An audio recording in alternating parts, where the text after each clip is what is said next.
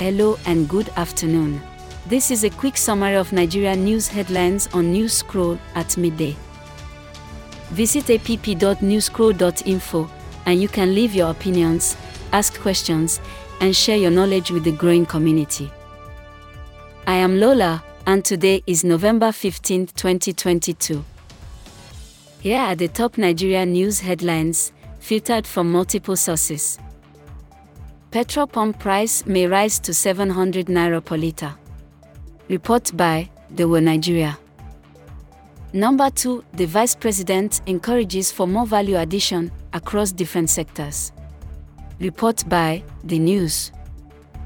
Our final 3 headlines are as reported by Daily Mail, People's Gazette, and The World Nigeria. Number 3, the world's population hits 8 billion, with Nigeria expected to hit 375 million.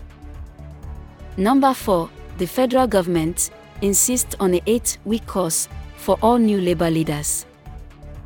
5, Governor Soludo downplays Peter Obi's achievements in Anambra State. This rounds up midday headlines from newscroll.info. Visit app.newscroll.info to share your opinions.